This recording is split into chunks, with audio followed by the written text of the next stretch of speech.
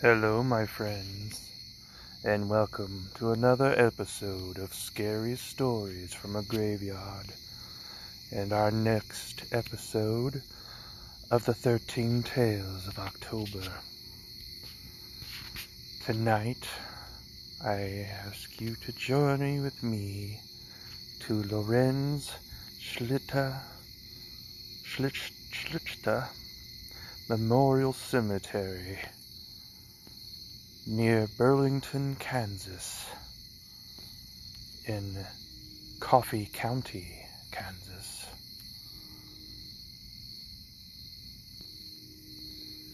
In this cemetery, legend has it that if you drive a clean car to the cemetery and sit for about 5 minutes, during which you may hear a loud thud on the vehicle, and then you drive away, you will find a large handprint on your back window and several child-size handprints all over your car. Perhaps that is why it's also known as the Child's Play Cemetery. I will share some of the tales that have been shared by others through hauntedplaces.org. The link for this page will be in the notes.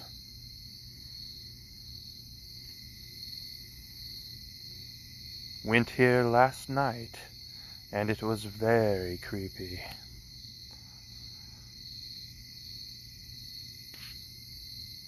We first waited, then got out and started looking at the headstones. We heard what sounded like a swing blowing in the wind, even though there was very little wind. We heard things starting to move in the woods next to the fence that borders the cemetery. We jumped back in the car, and on the way out, heard a large thump on the door. When we got back to town, there were small handprints on the doors, but no evidence of where the large bang was. It was actually a very good night and a fun night. Indeed.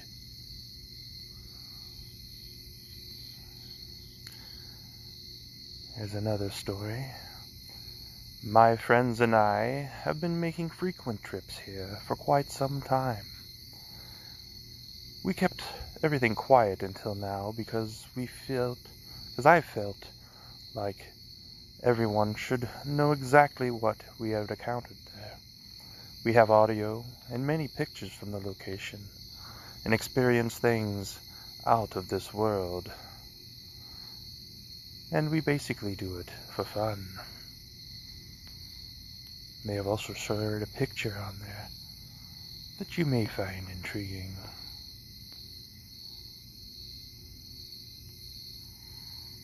Let's share one more story before getting into what will be the conclusion of the Willows tonight. My friends and I are wanting to go there and take the camera, but not sure what setting to put it on. Oh, sorry. I thought I was reading a story, but it was just a question. My apologies for that.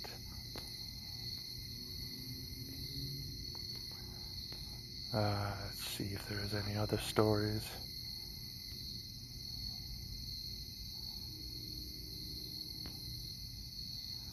Here we go. One last story. So we did venture down there last night and found this handprint on my car.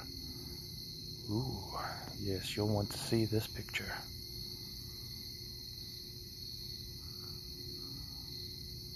Anyone else's handprint would have been clearing away dust. This looks as though it was made with dust. No one had touched my trunk beforehand. Beforehand. I like that.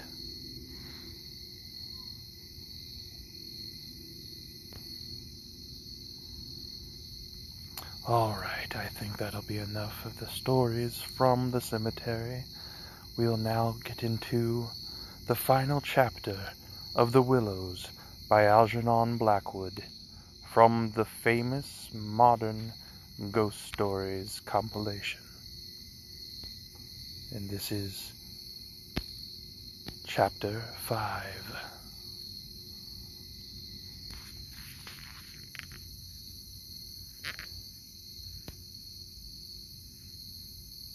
It was my firm intention to lie awake all night and watch, but the exhaustion of nerves and body decreed otherwise, and sleep, after a while, came over me with a welcome blanket of oblivion. The fact that my companion also slept quickened its approach. At first he fidgeted and constantly sat up, asking me if I heard this or heard that. He tossed about on his cork mattress, and said the tent was moving, and that river had risen over the point of the island. But each time I went out to look, I returned with the report that all was well, and finally he grew calmer and lay still. Then at length his breathing became regular, and I heard unmistakable sounds of snoring, the first and only time in my life when snoring had been a welcome and calming influence. This, I remember, was the last thought in my mind before dozing off. A difficulty in breathing woke me, and I found the blanket over my face. But something else besides the blanket was pressing upon me, and my first thought was that my companion had rolled off his mattress onto my own in his sleep. I called to him and sat up, and at the same moment it came to me that the tent was surrounded. The sound of multitudinous, soft pattering was again audible outside, filling the night with horror. I called again to him, louder than before. He did not answer, but I missed the sound of his snoring, and also noticed that the flap of the tent door was down. This was the unpardonable sin. I crawled out in the darkness to hook it back securely, and it was then for the first time I realized positively that the Swede was not there. He had gone. I dashed out in a mad run, seized by a dreadful agitation, and the moment I was out I plunged into a sort of torrent of humming that surrounded me completely, and came out of every quarter of the heavens at once. It was that same familiar humming, gone mad. A swarm of great invisible bees might have been about me in the air. The sound seemed to thicken in the very atmosphere, and I felt that my lungs worked with difficulty. But my friend was in danger, and I could not hesitate. The dawn was just about to break, and a faint, whitish light spread upward over the clouds from a thin strip of clear horizon. No wind stirred. I could just make out the bushes in the river beyond, and the pale, sandy patches. In my excitement I ran frantically to and fro about the island, calling him by name, shouting at the top of my voice the first words that came into my head. But the willows smothered my voice, and the humming muffled it, so that the sound only traveled a few feet round me. I plunged among the bushes, tripping headlong, tumbling over roots and scraping my face as I tore this way and that among the preventing branches. Then, quite unexpectedly, I came out upon the island's point and saw a dark figure outlined between the water and the sky. It was the Swede, and already he had one foot in the river. A moment more, and he would have taken the plunge. I threw myself upon him, flinging my arms about his waist and dragging him shorewards with all my strength. Of course he struggled furiously, making a noise all the time just like that cursed humming, and using the most outlandish phrases in his anger about going inside to them, and taking the way of the water and the wind, and God only knows what more besides, that I tried in vain to recall afterwards, but which turned me sick with horror and amazement as I listened. But in the end I managed to get him into the comparative safety of the tent, and flung him breathless and cursing upon the mattress, where I held him until the fit had passed. I think the suddenness with which it all went, and he grew calm, coinciding as it did with the equally abrupt cessation of the humming and pattering outside, I think this was almost the strangest part of the whole business, perhaps, for he just opened his eyes and turned his tired face up to me, so that the dawn threw a pale light upon it through the doorway, and said, for all the world just like a frightened child, "My life, old man, it's my life I owe you. But it's all over now anyhow. They've found a victim in our place." Then he dropped back upon his blankets and went to sleep literally under my eyes. He simply collapsed and began to snore again as healthily as though nothing had happened, and he had never tried to offer his own life as a sacrifice by drowning. And when the sunlight woke him 3 hours later, hours of ceaseless vigil for me, it became so clear to me that he remembered absolutely nothing of what he had attempted to do, that I deemed it wise to hold my peace and ask no dangerous questions. He woke naturally and easily, as I have said, when the sun was already high in the windless, hot sky, and he at once got up and set about the preparation of the fire for breakfast. I followed him anxiously at bathing, but he did not attempt to plunge in, merely dipping his head and making some remark about the extra coldness of the water. "River's falling at last," he said, "and I'm glad of it." "The humming has stopped too," I said. He looked up at me quietly with his normal expression. Evidently he remembered everything except his own attempt at suicide. "Everything has stopped," he said, "because—" He hesitated, but I knew some reference to that remark he had made just before he fainted was in his mind, and I was determined to know it. "Because they've found another victim?" I said, forcing a little laugh. "Exactly," he answered. "Exactly. I feel as positive of it as though I feel quite safe again, I mean," he finished. He began to look curiously about him. The sunlight lay in hot patches on the sand. There was no wind. The willows were motionless. He slowly rose to feet. "Come," he said. "I think if we look, we shall find it." He started off on a run, and I followed him. He kept to the banks, poking with a stick among the sandy bays and caves and little backwaters, myself always close on his heels. "Ah!" he exclaimed presently. "Ah!"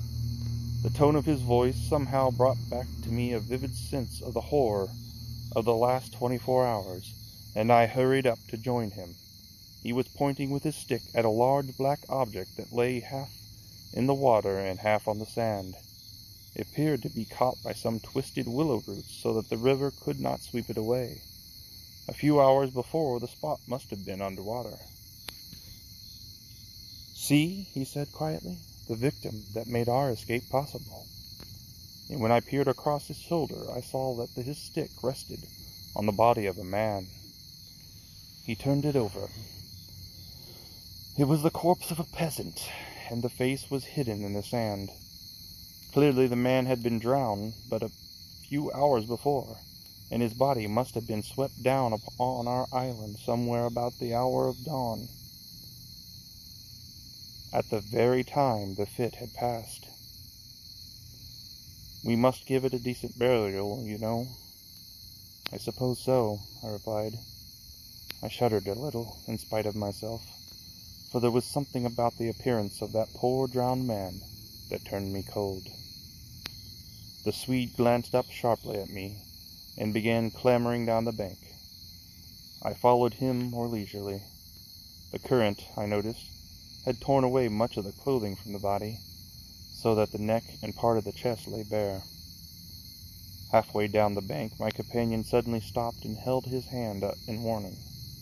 But either my foot slipped, or I had gained too much momentum to bring myself quickly to a halt, for I bumped into him and sent him forward with a sort of leap to save himself.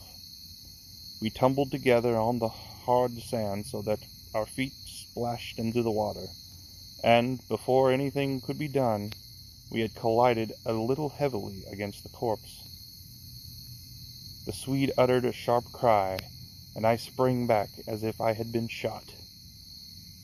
At the moment we touched the body, there arose from its surface the loud sound of humming, the sound of several hummings, which passed with a vast commotion as of winged things in the air about us, and disappeared upwards into the sky, growing fainter and fainter till they finally ceased in the distance.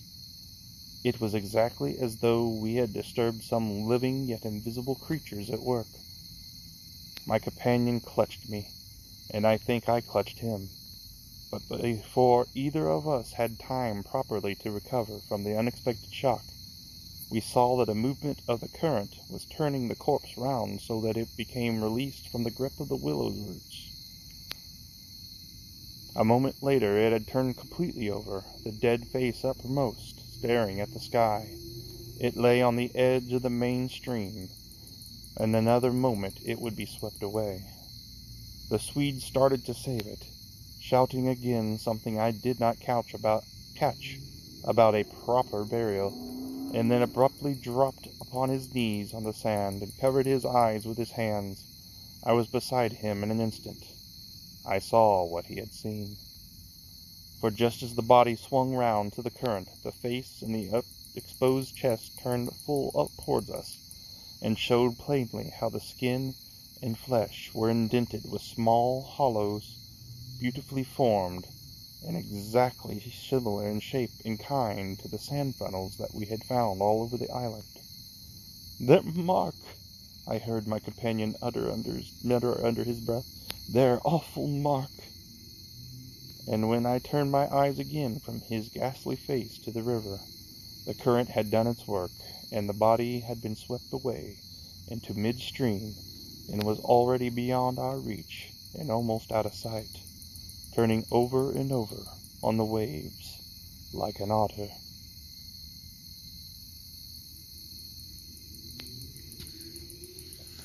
So there it is, my friends. The conclusion of our first tale of the month, The Willows.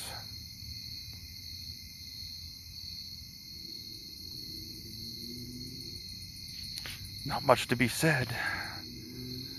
It does leave a bit to the imagination as to what was going on. Whether there was nothing supernatural at all and it was all in their head, or something indeed strange was occurring, something beyond the veil. Well, I do hope you have enjoyed our time together tonight, my friends. And I look forward to our next visit in 2 days' time, on Friday. But until then, I hope that you have a pleasant evening and a good tomorrow. And I hope to see you again so very soon.